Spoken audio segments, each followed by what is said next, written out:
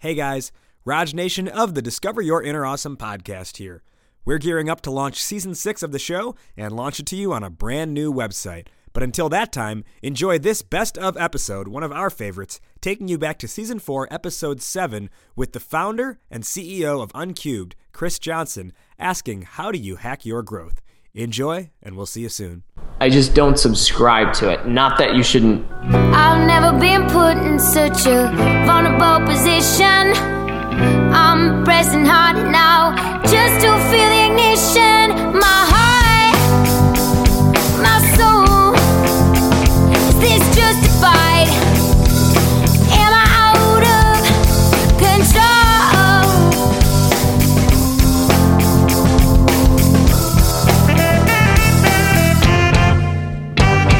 Ladies and gentlemen, welcome to the 50th episode spectacular of the podcast that makes you nod fast. It's Idea Lemon's Discover Your Inner Awesome podcast. My name is Rajiv Nathan. I am the Idea Lemon co-founder and your show's co-host. Per the usual, I am alongside the man in the middle, Mr. McFly, Martin McGovern.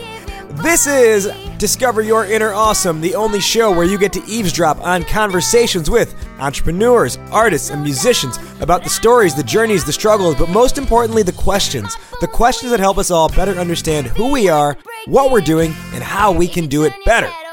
In this episode, we are with Chris Johnson, co-founder and CEO of Uncubed. Uncubed helps you learn new skills, strategies, and tips from today's most innovative startups and tech giants. We sat down with Chris and we talked about something that's been bugging him recently as he continues to grow his business and comes across a lot of companies in the tech space doing what are called hacks. Well, are they hacks? Are they cheats? Are they just being deceitful? Who knows? We explore all that and we talk about how do you hack your growth. Before we start, one quick reminder, head to idealemon.com and join our tribe, subscribe to our email newsletter. You will never miss an episode of this show. Let's start now with Chris Johnson from Uncubed. How do you hack your growth? Let's listen in. Thinking about growth and how to grow quickly or how to hack growth is something that's been top of mind for me for 6 years, which is as long as I've been working on startups. So really going on 7 years. But in particular with this business, so my company Uncubed is 4 years old, and we haven't had the luxury of lots of outside capital.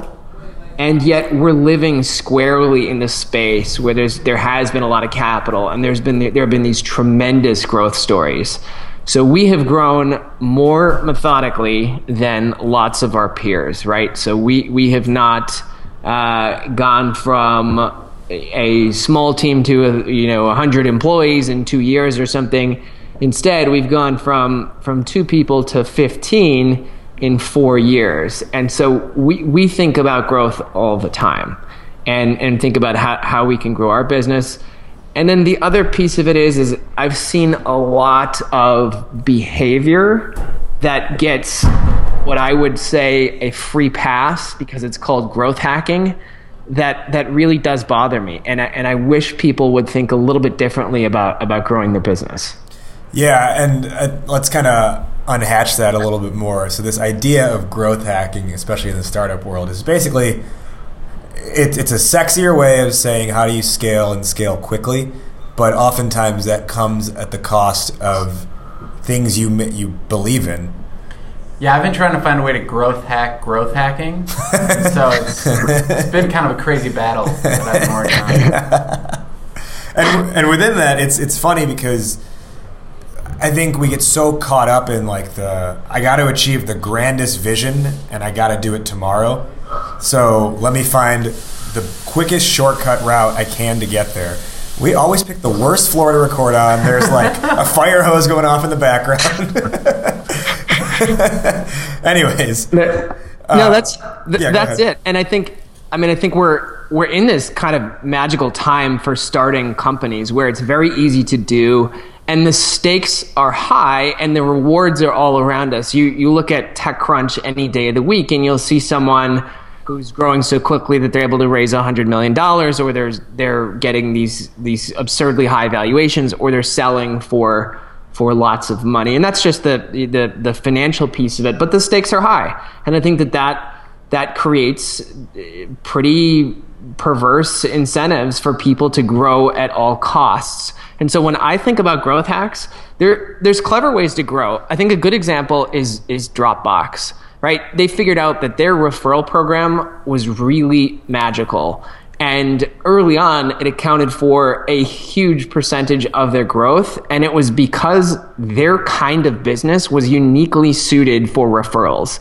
So if I'm using Dropbox by myself, it's not as useful as if the three of us are all using Dropbox. And they tapped into that and made this really slick and easy referral program with the right incentives where everybody would get more space or more storage, and it was beautiful. To me, that is a wonderful growth technique.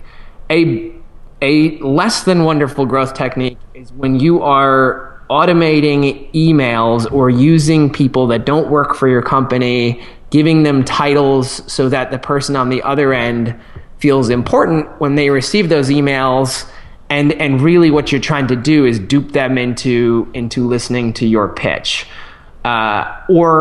Or things that are even far more severe than that. And there's been lots of those examples over the years. So it's interesting, and I actually think a lot of it comes down to the choice of words. I think a lot of the behavioral decisions are affected by the fact that someone at some point, and I don't know who, called it a hack. Mm-hmm. And I think when society in general has thought about hacks, they think about someone who's good with their. This goes back to like war games, right? And in the 80s, but someone who's pretty handy with their computer who can break into some system that they're not supposed to be in. And there was definitely this element of danger and getting away with something and tricking someone and all of that. And I think that word really carries that connotation. And so when it's applied to growth, I think that there's people take license and say, look, I can kind of do whatever I want. And in our case, we're lots of times talking about startups. And we're a startup, so it's okay for us to do this. Yeah, and I think going back to one of the first things you said, like there is a tremendous amount of pressure put on all these companies that get VC funding to grow fast and to do whatever they can to get as many users as possible. Like the second you have an idea and you're like, I'm going to start a company, someone will be like, you're going to be the next Facebook? How are you going to get all the users, right? And all these, we're in this world of VC funding where it's like Shark Tank on TV and everyone's talking about it. And so you see people getting funding all the time. But what you're not seeing is the other end, where all these people who are VC funded tried to grow too quickly without all their ducks in line and ending up failing. Because it's not fun to report on every failure as much as it is to report on every $5 million VC funded company. And so what I love about podcasts like Startup, where the whole second season was about a company who got VC funding, tried to hack their growth and tried to grow and use Startup to launch their audience and all these things. And then at the end, they're like, actually, we're a lifestyle business. We're not a VC company. And they took a step backwards. And I think that in this world of constantly trying to hack and constantly trying to grow, instead of focusing on who am I currently helping and how can I make their experience amazing? Yeah, I think that's right. And then also just people forget that this stuff takes a long time. Again, if you're going to build a business, it's a 10-year exercise. Sometimes it's the only company you work at, for the rest of your life if it goes particularly well. And we've gotten to a point where no one looks at, or I guess very few people look at it through that lens. So it's like, how quickly can I build this thing and sell it and then go to the beach? Yeah, you're starting with your exit strategy. Yeah, in effect. And that's one of the things like Mark Cuban has said, if in your pitch you show me your exit strategy, I know not to invest in you because you're not invested in your own business. Yeah, it's interesting, and I always question that, because all those investors, it's funny, they're giving you money, they want it back, with a multiple of it.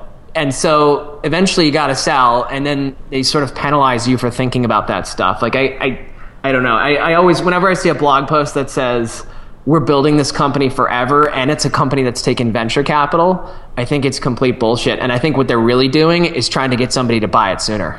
Yeah, that's a good point. I think I want to go back to what you mentioned about just the vernacular behind this, or the vocabulary used, right? Because it's hack. Yeah. And hack has become a sexy term now, right? Like life hacker. Would it be as successful if instead of calling these things life hacks, if we called them life development skills? Slowgrowth.com. Yeah, right? And it's the same thing. And it's funny how much choice of words influences your perception of something, even down to what I've always thought is funny is you go to this wine bar, you go to this nice restaurant, we've got there's wine flights, right? Like that's a thing. But then it's like, we have our meatball flight. Like, we've got our quesadilla flight. If you go to Chili's, that's called a sample platter. but because you're at a restaurant that calls it a flight, now it's this elegant thing that you're like, oh, I'm sophisticated. I would never eat the sample platter at Chili's. Oh, but you've got the cheese flight here? Oh, right on. No, it's true. I mean, a lot hinges on it. And it's interesting. I don't know the answer. We should look it up. Who first called it growth hacking, and you have to wonder what was their goal? Were they just like, hey, you know what, this stuff is undervalued in growth companies or in innovation, and so let's take a word that's made software developers super valuable and co-opt that so that we as marketers can sort of be thought of in that same light? Or was it someone who was like, you know what, intelligent marketing or something just doesn't have the right ring to it, so let's just call it growth hacking? Apparently Sean Ellis coined the term growth hacker in 2010 in a blog post. He defined blah blah blah blah blah. But I like to think that it was Game Shark back when Sonic the Hedgehog came out, and they were like, cheat codes, stick it in, get to the next level. Yeah, that's true, right? That was the original, like Game Genie and Game Shark. Well, Game Shark trained an entire generation to be looking for ways to hack the system. It's like A, B, B, A, A, B, B, A, B, B, A, right? Up, down, left, right. Yeah. The original hack was the blood code in Mortal Kombat. Yeah. That's so funny. Yeah, it's... it's like, what did that do it, or was it just, again, all these incentives, and you get these? I'll give you an example. It potentially could get me in trouble.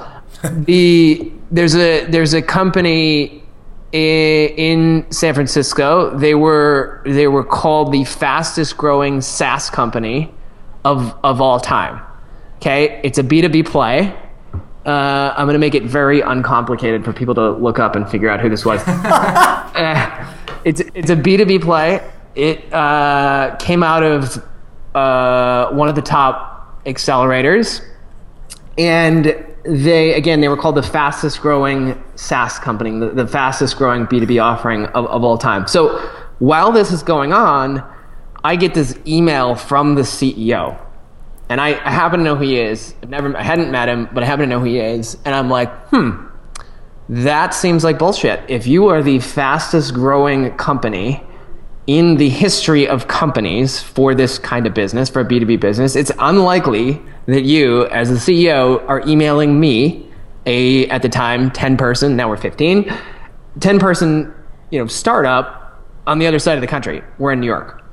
So that seemed unlikely. Now, that is not a great offense, right? Because we get these letters all the time from the bank. You get the printed letter, and it's got blue ink and a signature, like the bank president actually signed it, right? So we're not fooled by that. So that initial email is not an offense. I don't love it, but it's not an offense. What happened after really got me thinking about this. So I responded mostly because I didn't like the tactic and I wanted to see what would happen. So I responded with his name and said, hey, I'd love to look into this and potentially use your service. Well, that kicked off a whole chain of responses from whoever was on the other end, still pretending that they were the founder. Like I was having this dialogue with this person, right? This is a company who at the time, now at this point they had raised hundreds of millions of dollars, scaling very, very quickly, onboarding hundreds of new companies at a really fast pace. And I'm getting this back and forth from the CEO. It was pretty quick for me to figure out that this was actually not his address. I mean, that's obvious, right? So there's a team of people doing this that were doing this at the time on his behalf. And they had created a secondary address that still looked plausible. So it still had his name in it, but it was just a different formulation. So not even his real email address. Okay, so now I'm feeling gross. And yet the service that the company offered dealt with my employees' personal information. So here I've got this company wanting to do business with us, basically lying to me to try to get our business, and I'm supposed to hand over my employees' personal information. It just does not sit well. So my problem, or the thing that I think about so much, and I really would like it if lots more people did too, is to what end are you growing? I mean, this company they've since had a lot of trouble, but at the time they were a darling of the press, and lots of it for how quickly they'd grown. And then you sort of peel back and you look at the tactics, and it's like, what are you doing? You're duping people into thinking they're getting this very high level attention from the founder of your company, and they're not. And so it's like, to what end? To what end are you doing it? You're getting corporate catfished.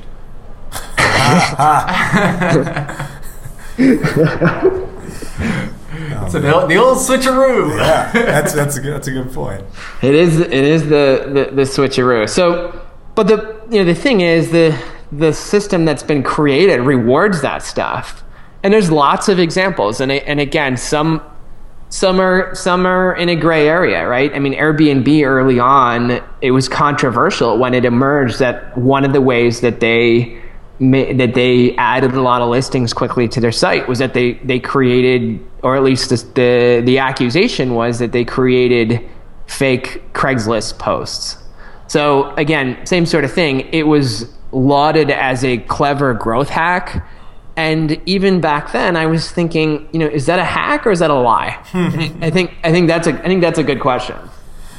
Yeah, and it's interesting because, well, for several reasons. I think particularly in that case with the fastest growing startup B2B SaaS provider, the startup that shall not be named. Yeah, with Voldemort.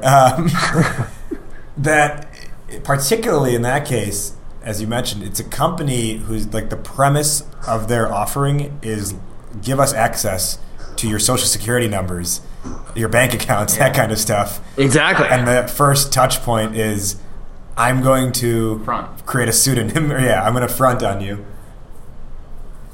I also think it's interesting how, just me personally, like you talk about the one company and I'm like, ew, and then you talk about Airbnb and I'm like, yeah, but I love Airbnb. It's true, and again, I mean, I think there's degrees. It's all a little bit, or some of it's gray. I think some of it's very, very binary. But it also, I think it does depend on the service. Yeah. I think doing it so you can drive more people to list their properties. I mean, it's a little less offensive than, hey, we want to offer this service that requires your personal information, and let's kick things off with a lie. And it's also like when I would read about Uber, right? And all their marketing is like, Uber is for the drivers, like Mega Living is a driver and all this stuff. And then the next day I read an article from the CEO who's like, I really can't wait until we have automatic cars that replace all of our drivers. And I'm like, but your advertising yesterday told me that you care about drivers, and then your CEO today is telling me that you don't care about. I still love Uber, but I know people who are like, ban Uber because they want to, like, whatever, and I'm like, yeah, but it's Uber, so like I'm gonna still use it. So I think it's just interesting how, like, when you're in the world doing this stuff and trying to figure it out for yourself, right? Like, so every day we have to make business decisions on what level of, like, ourselves do we share with the world? What are the ways that we're interacting with people? How much of our time are we giving? How much time, like, should we, like, maybe automate? We're looking into things like, what would be good to automate? We don't know, like, things like that. And you're constantly making these decisions all the time about what to do with your business. And really, this authenticity piece is key. So it's like, what are you comfortable with as you grow? And like, not and being okay with that, so that you're not being constantly influenced by the pressure of either VC funding or the media or people who, just because you have an idea, they're like, well, you should scale. You should have 200 employees next week. It's like, no. I need to grow at my own pace.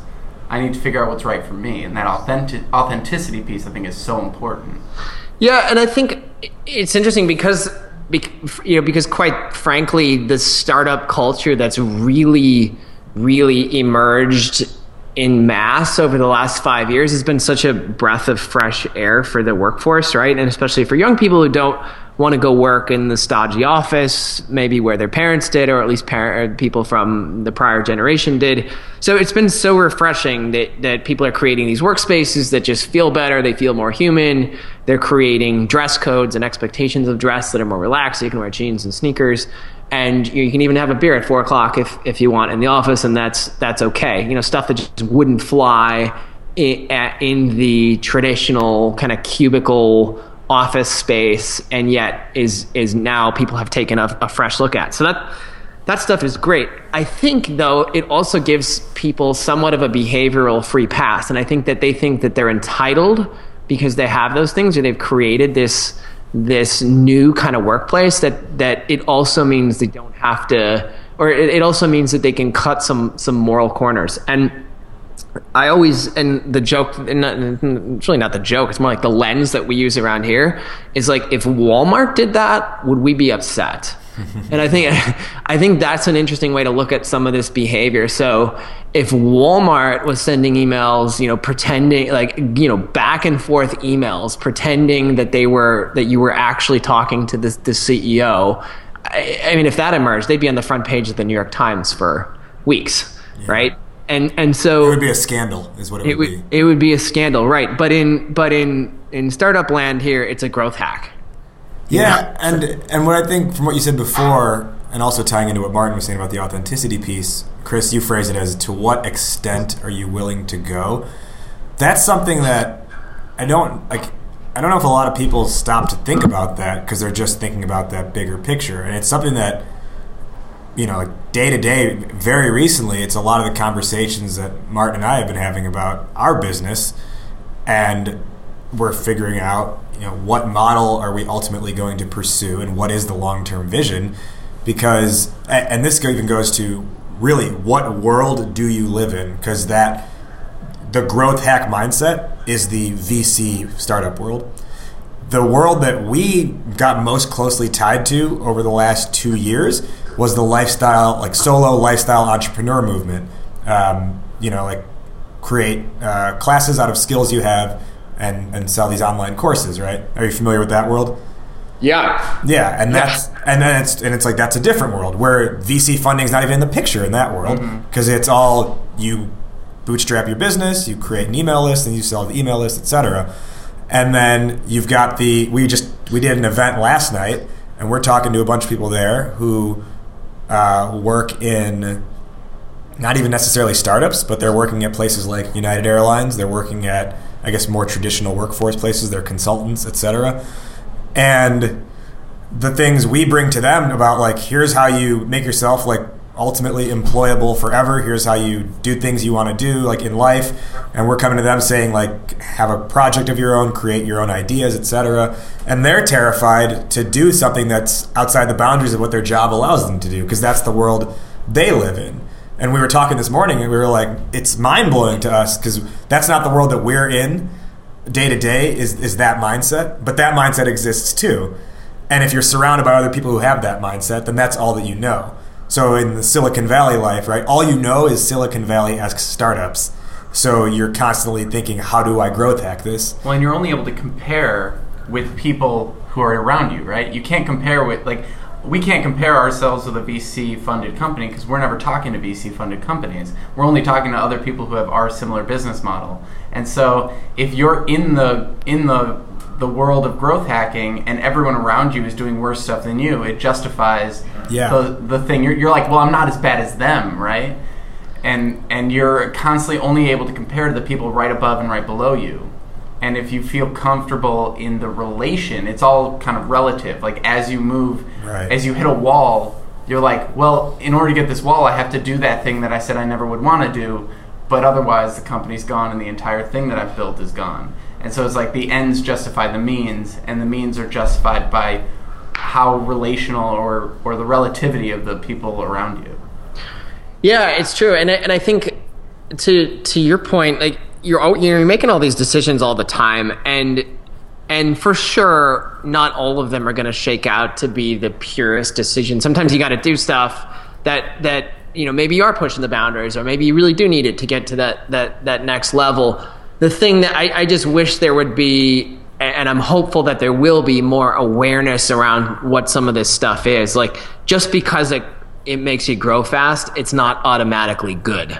And there really are two buckets of tactics. There's the one, like the Dropbox referral program. It just works brilliantly for that business, and they grew very quickly. I mean, that was certainly a quote unquote growth hack, but just a perfect execution of matching a tactic to a dynamic in a product, and nothing untoward, not fooling anybody. And then there's this whole class of stuff where it's basically like, how much can I dupe this person into thinking I'm something, that we're something we're not, so that they sign up quickly and we can get lots of people on board, or users or customers or whatever it is.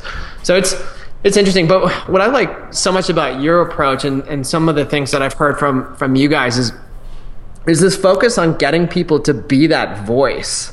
And I think that people don't realize, or maybe none of us just stop and think about this enough, how many huge companies start from some simple thing, whether it's a blog or a newsletter, which is what the three of us have talked about in the past as an interesting approach. But it's impossible to see that in those early days where you're struggling to figure out MailChimp, or how long the newsletter should be, or what how do you write a good subject line, or whatever, like all these very basic things. You just have no real way, unless you're crazy, you have no real way to think that that's going to become this huge enterprise. And not that that's even a goal, but just to know that it is possible. And yet you look at the genesis of so many big companies, and so many of them did start with something like that, where someone became the voice. Yeah. And I think if you can become the voice, I think that, coupled with a very long-term vision of, okay, I don't know how long this is going to take. It may take 2 years until this is actually something a little bit larger. It may take 10. But if you take those two things, I think you've got a pretty powerful platform to build something on. And I think with that, it's right, like you said, right? You don't necessarily know what it's going to unfold into, and that, I think the good side of that is, like, our whole thing for a few years was we're experimenting. Mm-hmm. We're gonna do things that interest us and test different ideas and see what people gravitate towards, and then just start leaning into what sticks more and what we enjoy doing more. And we just earlier this week, I was like, it's kind of funny that a year ago today we were having week-long conversations, multiple week conversations about how do we build an online course and what is it going to be about. And then fast forward 1 year to today, or to this week, and our conversation is, how do we reform education? Yeah. Well, and it's go ahead. It's probably because the events are great. I mean, you guys put on a great show, and so people love the content, and now you're getting that endorsement, and you're realizing, initially 25 people or however many like this, and now we know that we're hitting hundreds of thousands or beyond, and so it just, I think you get that endorsement, and then it allows you to see the next phase. And that's where the authenticity piece comes in very strong, because that's actually a lot of the quote unquote struggle we've had over the last month as we think about what are we going to build this into long term. Like I mentioned, right, there's the 3 different worlds that I talked about, like the employee not thinking about doing creative projects, the online entrepreneur world, and then the VC world. And because the thing we've been so most closely tied to the last couple of years is the online entrepreneur world, we've only been looking at like what are they doing, but we've naturally been doing things differently from that. So we're like, well, why aren't we growing like they say we should be growing? And it's like, oh, it's because like none of them are saying go and do events. Like they're all saying go from behind your laptop and find a beach and just, you know, build a list through guest blog posts and things like that. And our whole thing was like, let's get out in front of people and put on really fun workshops and presentations. And let's talk about how we're not perfect at everything and talk about the things that we do wrong, which is not necessarily like what is the recommended play. And that's where we've struggled. And then now we know we're not going to be the carbon copy of that online entrepreneur model. Well, and I think kind of put this into a practical sense of everything that we're saying up to this point, it's like you really have to know yourself in order to know what your boundaries are, because everyone's opinion on this stuff is it's all subjective, right? What I think is right and what you think is right when it comes to email marketing is completely subjective. And I might say that it's wrong to email blast a certain way, but then I think it's totally fine to write an email that's like, hey, see you tomorrow in the subject line, right? And so like somebody will look at that and be like, why are you trying to like pretend you know me or something like that? Or why are you using the F name where it like automatically populates the name? That's kind of trickery, isn't it? Like everyone has a different opinion of what is right and wrong. And the whole scale, it's just like, you know, a sliding scale. And I think what's really important is when you come upon things, you need to really have that authenticity of yourself and understanding of what you believe, so that when you feel that like icky feeling inside of yourself, you get to say, okay, this is how I'm feeling when confronted with an opportunity to do some sort of growth hack. Now what do I do? And you get to either choose to pursue it or not. And I think what we've found in the past is every time we hit a point where we're like, let's get more people, but then pull back the value that each person gets, we've always gone back to increase the value, lower the number of people. And so that's just been a constant thing. It's always been, how do we keep the value the same with every new person that comes in? And of course there's a breaking point with all of that as well. But like I think back to like workshops and stuff, like that's how it's always been. And so we've always foregone massive growth for high value. And I think these are all individual choices people need to make. And with that as well, that idea of, Chris, to what you said about like to what extent are you willing to go, or like, the way we framed it up recently in one of our own conversations was, what game are we willing to play? And when it came to that internet marketer, online entrepreneur model, we were like one of the keys to growth in that model for most people is affiliate commission referrals. Mm-hmm. And we were like we don't want to play that game. Like I don't want to be blasting the people who trust us with some other guy's course, and I don't want to have to pester that guy about come promote my course, and we'll, you know, jerk each other off basically. And like that's not the table I want to sit at. And that's because of these, like, what feels right and what are we willing to play and what extent are we willing to go to. Yeah, that's it. And it's interesting. Again, I mean, I think we're all faced with these choices, and I think, Martin, you captured it. It's just helpful to think about where your own boundaries are, and then when you're confronted with those, you can make those choices. And Uncubed, my company, I mean, we've certainly had to face some of those, and you know, in some instances, sure, we've pushed the envelope with certain things, but we're unwilling to do these things that really are, you know, again, what I would argue are really duping people into thinking that they're dealing with something that they're not. And I think that stuff has gotten so pervasive and it's so endorsed. I mean, you'll see VCs, there's a tweet that was from months ago and it's still just burned in my brain. There's a partner at one of the biggest VC firms in Silicon Valley who said that it's journalists' fault for not. It is the fault of the journalist for not, or for believing lies that they hear, and even, you know, that kind of stuff. So here you're getting an endorsement from arguably the biggest gatekeepers in sort of the startup world or the real growth company world. These high profile VCs who are saying, if you can get away with it, do it. Go ahead, lie to the journalists. And the reality of that is that these are private companies. So you can the journalists. I mean, there are tools that they can do, and there are tools that they can use, and of course there are other approaches that they can take to try to verify information.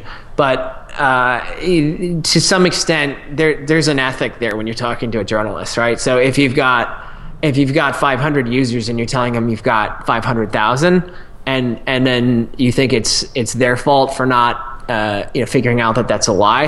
I mean, to me, it's just a bust in the ethics of giving an interview. So it's interesting. There's more of our conversation with Chris Johnson in just a moment. But first, are you looking at your career trying to get to the next level, but not quite sure what that next level even really looks like? Well, you could definitely use the help of a peer support network, guided career workshop, and personal branding bootcamp rolled into one. That's actually how Morgan describes the Discover Your Inner Awesome Masterclass. He's a current student in our program. In the Discover Your Inner Awesome Masterclass, you go through a 10-week journey that is 1/2 self-awareness and 1/2 taking action. You'll actually build and create your own side project. This is not a series of lectures on resume and cover letter writing. You can Google that information. This is all the stuff you can't Google. Learning about yourself and learning how to create something of your own so that your name carries value wherever you go and you can walk into any door, whether that's a new company, rising the ranks in your current company, or starting something on your own. In the Discover Your Inner Awesome Masterclass, you make that come to fruition.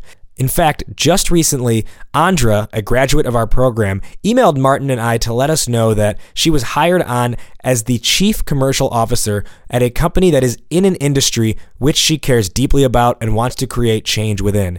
She entered our program in the figuring it out stage of her career. She told us that she wouldn't have had the courage or confidence to approach these opportunities without what she learned in the masterclass. So, if you are looking for an inspired, mission-driven career, if you want to figure out that next level of your career, and if you want to do work that you love, apply to be part of the Discover Your Inner Awesome Masterclass at www.discoveryourinnerawesome.com. Again, that's www.discoveryourinnerawesome.com. Back to our conversation with Chris Johnson. Yeah, I didn't know these VC guys were Aladdin. Yeah. You're only in trouble if you get caught. Well, and that brings up another point, as you mentioned that, not even in the startup or VC world, but one of the things that bugged me, I used to work at a marketing agency, and I think this is just kind of like the marketing agency advertising world standard. You pitch something to a client, and they'll be like, can you pull together some research to show this is a good idea? And it's like you find the data that will support the argument that you're trying to make and ignore all the data would say this is a bad idea. Or you'll conveniently phrase it in a way. Yeah. It's just delete that slide because that one shows something negative. Yeah, it'll be like 40% of African American males who own a home say they would be interested in receiving sweepstakes information via email. But we only took this population, not the entire population, because it shows a bigger spread. Yeah. And those kinds of things always bugged me because it numbers can be manipulated so much. And it's a backwards approach. Instead of saying, here's the data, what could be created from the data, it's saying, here's what we created. How can we fudge the data to say that what we created makes sense? Yeah. That's it. That is it. So how long have you guys been when did Idea Lemons really start? When do you guys think about the first day you're working on this? So it was a side project for 3-ish years, and then we became full-time last year. It started with a phone call. I remember I was walking from my girlfriend at the time's house, and it was a nice day during spring, so I was walking along the lakefront path for 30 minutes, and Martin called me during that walk. And he was like, I went to this really crappy networking event. And I was like, yeah, I've been doing some crappy networking events recently too. And we talked for the duration of my walk, which was 30, 40 minutes. And we were like, all right, do you want to just see if we could throw our own and see who shows up? And we'll do it a little bit differently. And we're like, okay, let's do it. And we planned that for then 6 months. But then, our first official thing was September of 2012. We hosted what we called a knowledge working event, which was have a small networking event that's about a topic, and all the discussion centers around that topic. So people got to not didn't have to come in feeling like they had to like be anything. Yeah, they didn't have to talk about the weather. They got to talk about something real. Yeah. So that was 2012. And then it slowly grew to the point where we went full time in July. And then we did a road trip where we took the podcast on the road. And so we went full time, like business mindset, absolute, like nose to the grindstone. I think that's a phrase. Yeah. I would say that was like October, November. Yeah, that's great.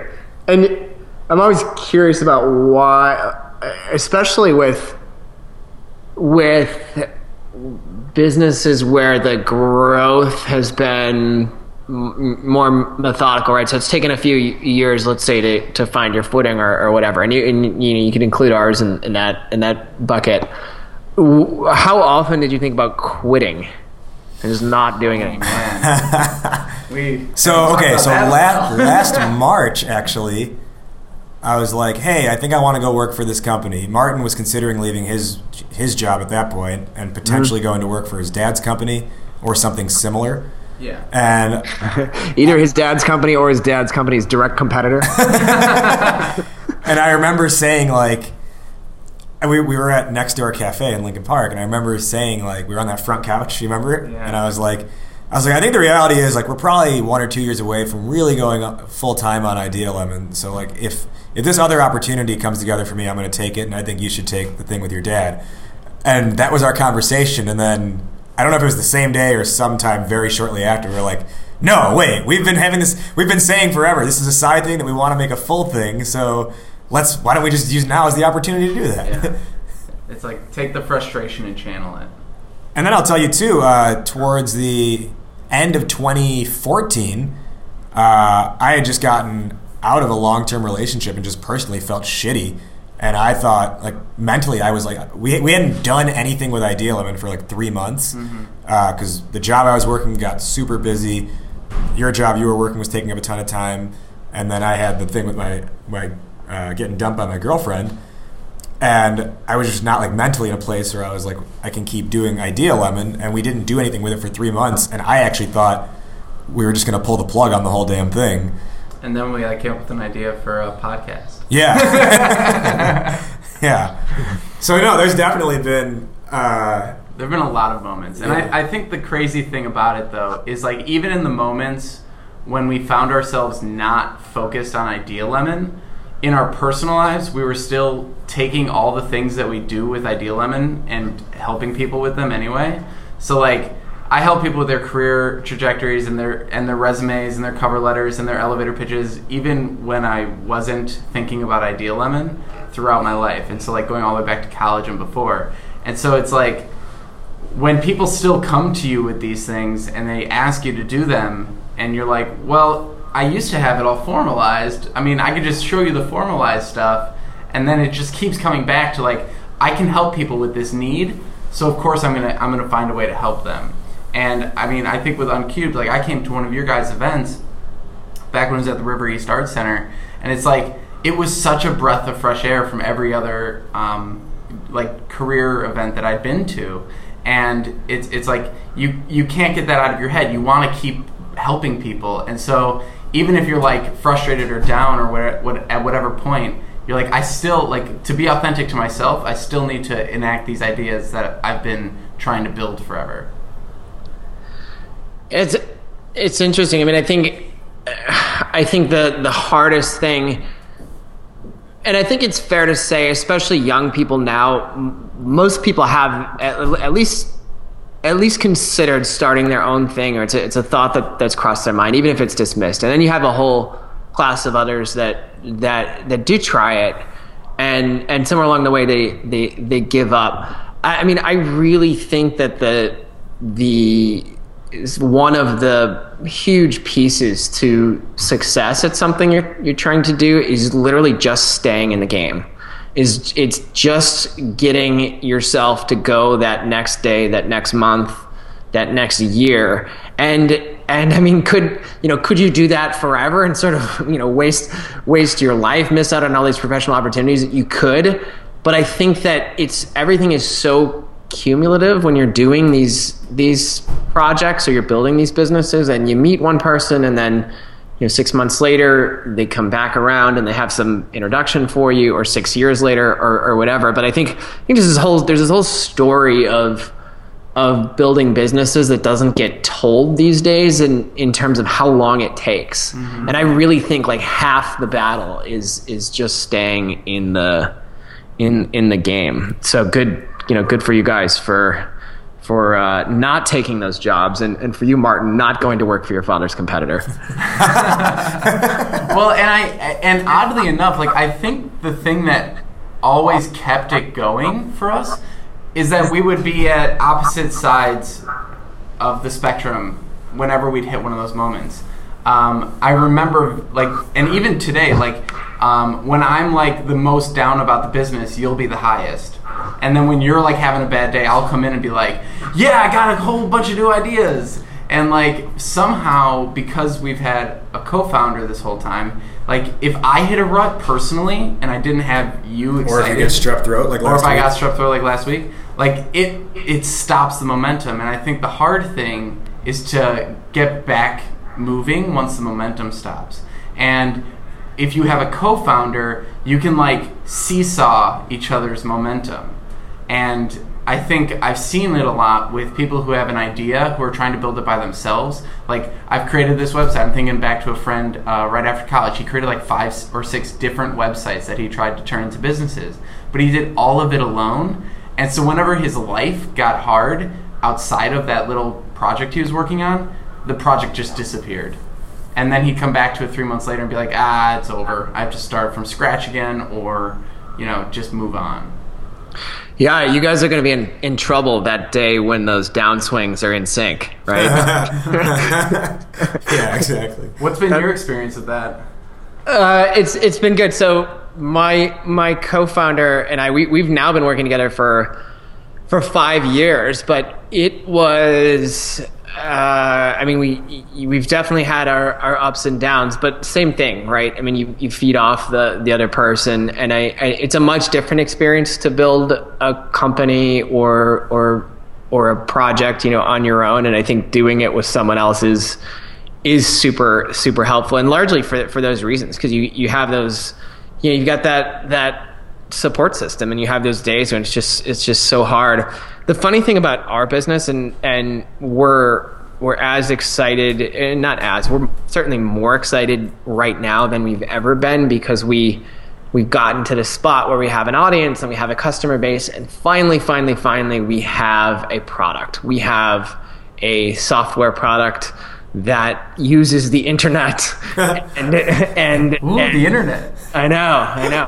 And is scalable, and for the first time we have a pretty clear vision on how this can be a much larger company. But the funny thing of it is that we started, so here we were deeply embedded in the tech space, and we started our business with 2 of the most old-fashioned business models that are alive. One is the newsletter. Mm-hmm. So not only is that the warhorse of digital media, I mean, the newsletter itself goes back 100 years for sure, and more than that, right? So that was one, and then the other was the job fair, as you pointed out. I mean, our events have evolved a lot, but initially a big component of it was this job fair, and it was a job fair for startups. But the funny thing was there we were, surrounded by all of these really, really progressive technologies, and we were writing the best newsletter we could. It was still a newsletter, and then putting on these events that try as we might, people still did reduce them down to hey, this is a job fair.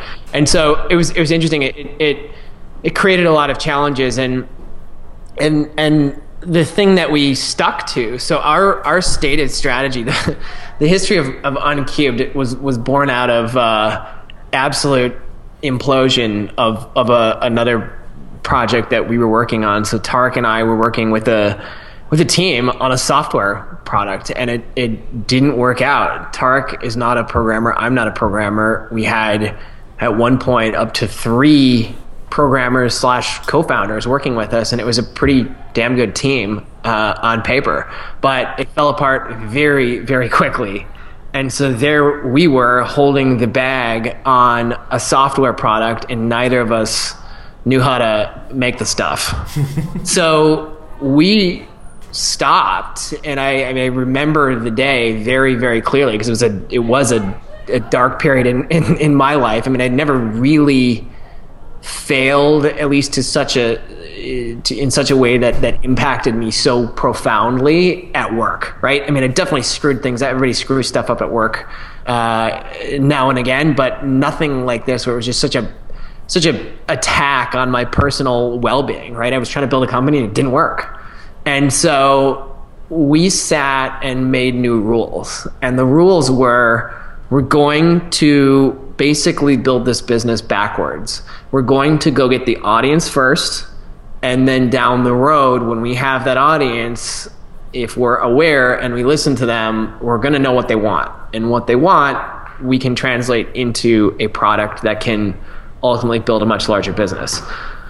So those were the rules. And the other one was that we had to control, however we got the audience, we had to be able to control it. And Tarek was and still is great at events. He's been the mastermind behind all of our events, and I had some experience on the content side and had written for a few places and things like that. So we said, there it is. We're going to launch a publication, which Chris can run and manage with some help. And then we're going to run some events, which Tarek can run and manage with some help. And that was the basic formula. Of course, we didn't know that it would take over 3 years for us to really get to the product side, but that's how our business was formed. And that's, like you said, right? You keep sticking with it. You like shit happens, right? It's not unpredictable shit happens. Even predictable shit happens, and you're just like, oh my god, this is the end. But something inside you is like, maybe we can keep this going. And that's kind of like I don't think everyone in the world is suited to be an entrepreneur, because you need to have a certain mental state about you. But the common theme amongst all entrepreneurs is that we're all crazy to a degree. And it's like, because you're crazy to that degree, you're like, all right, let's make a decision to not make money so we can make money. And potentially not as much money as our counterparts in the corporate world. Yeah. And I was like, we're so crazy. It's like, what are you doing on Friday? Ooh, I'm going to be going home, getting on my laptop, and I'm going to be updating MailChimp. Yeah, it's true, but it is interesting. Like, I think it just comes back to some of the authenticity. And again, I'm not by any means trying to come at this from some moral high ground. I just want people to think about this stuff, right? And you see so much behavior that's endorsed by this system, and people don't think about where that endorsement comes from. I mean, investors have huge returns at stake if one of their companies does extremely well.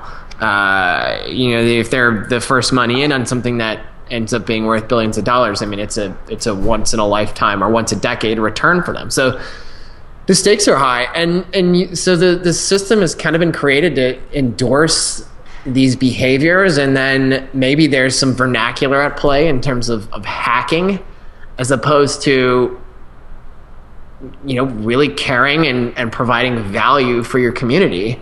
And I think ultimately, a lot of those businesses that choose the super hacky stuff, I mean, look, some people are great at that, and they create some system, they grow faster. Maybe it's using some tactics that I don't love or you guys don't love or whatever, but they're good at it, and they grow fast, and maybe they grow fast and sell, and they kind of win, for what they wanted to do. It works. But I will say, some of these companies hit real bumps in the road, and I think a lot of it is attributed to some of those decisions that are made. So the unnamed company that I was referencing earlier, it had a pretty spectacular bump in the road / implosion. And I think it comes from some of those decisions and just some of the tactics that were endorsed just to try to grow it at all costs. And so I think if you take this more authentic route, it also keeps you coming back to work, right? Because those days when it is so shitty and it's not working, and maybe you're losing customers, or you have a bad event, or you get a bad piece of press, or whatever the infinite, downers are one of the infinite downers that we're subject to presents itself. I think it's compelling to go to work if you're saying, well, we know that we do that workshop next Thursday, there's going to be 100 people in there that are going to get something out of it. Yeah, and that's why we appreciate you having this on, coming on this and talking about this. With you guys are welcome here anytime. Yeah. But that's why we appreciate you talking to our audience about these things, because I think the current system is so quick to discourage slow growth, right? They're so quick to say, if you don't make it in the first 6 months, give up. And that's causing people to feel pressured into doing these hacks that they're not ready to do. Or to never get started. Or to give up too quickly. Like, how many times in the past 4 years did people tell us to stop? Like, oh, you guys don't have a scalable business model? Then why are you doing this? It's like, because even if it doesn't work out, we're going to learn something. And we're going to grow as people. And I think that this whole mindset of just building slow ideas, even if it never becomes a giant company, it will not hurt you to do these things if you do it slow and manageable, and you just try and find needs to fix in people's lives. Because what that will do is it will help you become someone who has to be empathetic to customers, someone who has to learn new things constantly, and it will help you even if you just have to stay in the 9-to-5 world the rest of your life and never become an entrepreneur, which is totally fine to do. But you'll have these skills and you'll be able to do these things. No, that's it. I said I wouldn't rant, but I might get into it here. The culture of failure, or the acceptance of failure. So this is something I've thought tons about. I've actually written about it for Fast Company and a couple other places.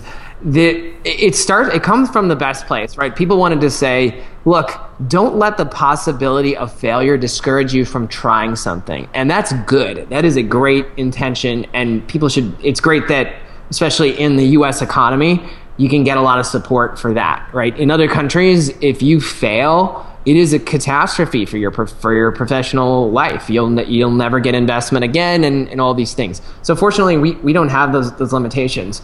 But it went way too far and way too overboard. And I think what happens is that a lot of people, frankly, just blow other people's money, or they waste. They waste a good idea because they don't stick it out long enough. And I think that there's this easy out. You have enough bad days in a short stretch, and you say, well, it's okay to fail. Everyone says it's okay to fail. Failure is good. I'm supposed to learn from failure. Failure sucks. I mean, it really does. It's painful. It's like brutally, brutally painful. You don't want to do it. But if you keep slugging it out and you just keep at it, you give yourself that opportunity to get past those issues. So I think this, the community is kind of giving everybody this free pass to get out of stuff. And one thing that we always come back to is that we're building a company. So I think there's such fixation on building a product, and that people forget about building a company, right? Like, we've done all kinds of stuff because we haven't had tons of outside funding since the start. That is not really core. There is long-term benefit of it, but the big one that Tarek, my co-founder, and I always joke about is our dinner party series. So we did the same thing. I'm very curious because we also did a dinner series. Go ahead. Yeah, we got into it very accidentally, and we did it initially because we needed the money, but we figured out that brands would pay us for access to our community, and we know all these great companies, and we know the leaders of these great companies, and it's easy for us to get 15 of them in a room, and for brands, they'll say, those are influencers, quote unquote. I'll pay you some amount of money to organize that and put that on. So we got into it for as a source of revenue. the long-term benefit has been great because we've had nice evenings with lots of exceptional women and men that are running companies and things like that. But the through these dinners, but it's funny, like an investor and largely like the hyper-growth startup system doesn't endorse that, right? They say that's not core. Don't worry about that. And it's like, well, if you want to build a company, like build a damn company. If you just want to build a product, then you're going to be subject to this free pass for failure, right? Because you're going to have plenty of signals along the way that your product's not working, and then everybody's going to tell you it's okay to quit. And our approach has always been like, build a damn company. You'll get to your product, you'll get to your big market share, all that stuff, but don't quit because your product is not taking. If we had adopted your model of dinners, that would have been really smart. You said, hey, brands, we've got this cool community of people. We can get them all in a room, and you can pay us to host a dinner. We said, hey, individuals in our community, can we buy you pizza? Well, yeah, can we buy you pizza? Now, long-term benefits, yes, because we developed good relationship with people and learned things and got to introductions to other people who have helped us. Short-term benefits, it actually was negative. Oh man, I'm kicking myself for that. Yeah, well, there you go. There's an opportunity. Yeah, no, that's great though. But you're right. It's you treat it less as, and this is one of the things that we harp on so much in our online course is like indirect opportunities end up happening more and end up being more valuable than the direct opportunities that you're shooting for. Just in our own lives, the people we've talked to who have then introduced us to someone else, who have then told us about something, like those are the most valuable things that have happened to us. Instead of like you rarely meet someone and then all of a sudden you're like making a corporate baby together or whatever. That's an analogy, but like you rarely meet someone and then it's like within one interaction, all right, let's have a business arrangement. Like that doesn't happen. And I think actually, with the exception of us, having a podcast and being able to immediately talk to someone and create something together, really it's like 6 months to a year after you meet someone, if you happen to keep in touch, is when you start to see the fruits of that relationship bloom or grow or harvest it. You're killing it on analogies. I love it. All right, we need to wrap up. Before we do, Chris, let our listeners know where they can find you. We've talked a lot about Uncubed so far, but just give them a kind of a brief description of what Uncubed is and what you guys are working on now. Yeah, absolutely. And thanks again for having me, or I guess you're welcome for me hosting you on your podcast. It's been a pleasure. So I'm Chris Johnson. I'm the CEO and one of the founders of Uncubed. We're based in New York, and our flagship product is an online learning platform where you can learn digital skills through short videos directly from top companies. So you can learn marketing, tech, and design and other business skills directly from leaders at top companies. And you can find all that on uncubed.com. On Twitter, I'm at ChrisAJ. All right, cool. All right, so to wrap up then, we'll go one by one, giving our respective answer to the question. I like staying like that. Okay. As in hack. Right, we'll start with Martin and we'll close with you, Chris. So Martin, how do you hack your growth?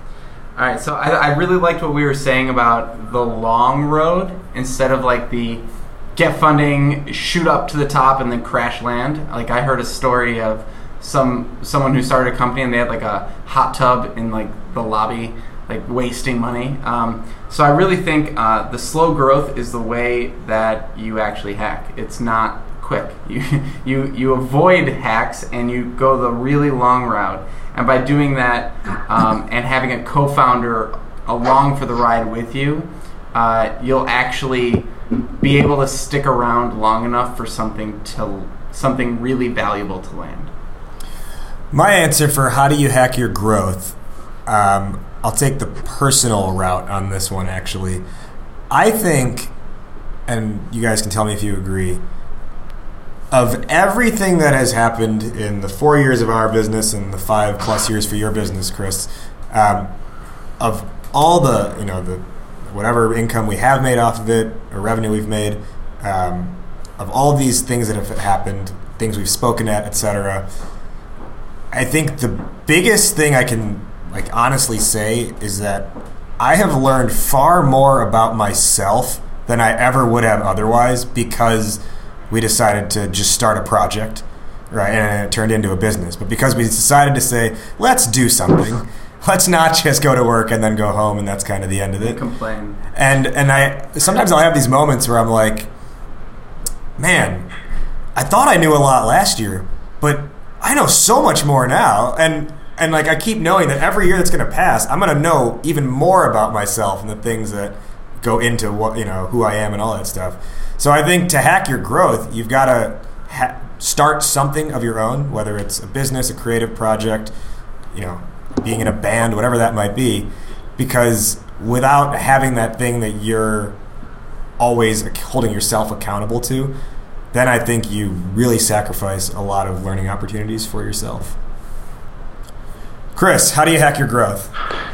You don't hack your growth. So growth is not a hack in my book. You have to earn people's trust, earn customers' trust, earn your community's trust, and you should be aware of big opportunities, and those opportunities will come up, but I think you can do them in an authentic way that is not deceiving to an audience. And so my formula is A, don't hack your growth. Be aware of the opportunities that are there, and then C, stick around. If you stick around, your odds of being successful, I think, are dramatically larger than those for most people trying to do similar stuff. That's awesome. Earn, don't hack your growth. Earned, not given. All right, Chris Johnson, but not the running back. No, as a result, though, I'm ungoogleable. Oh, that's so sad. No, it's great. It's a good life. Thank you for joining us. And in the theme of sticking around, after we do this outro, saying thanks for joining us, stick around. Thanks. That was our conversation with Chris Johnson. Chris, thank you for joining us in what turned out to be our 50th episode spectacular. Can you believe it? And I thought this was just a perfect conversation for that being our 50th episode. We've stuck with it for 50. We talked about sticking with it in this episode, and I bet we'll stick with it for at least 50 more.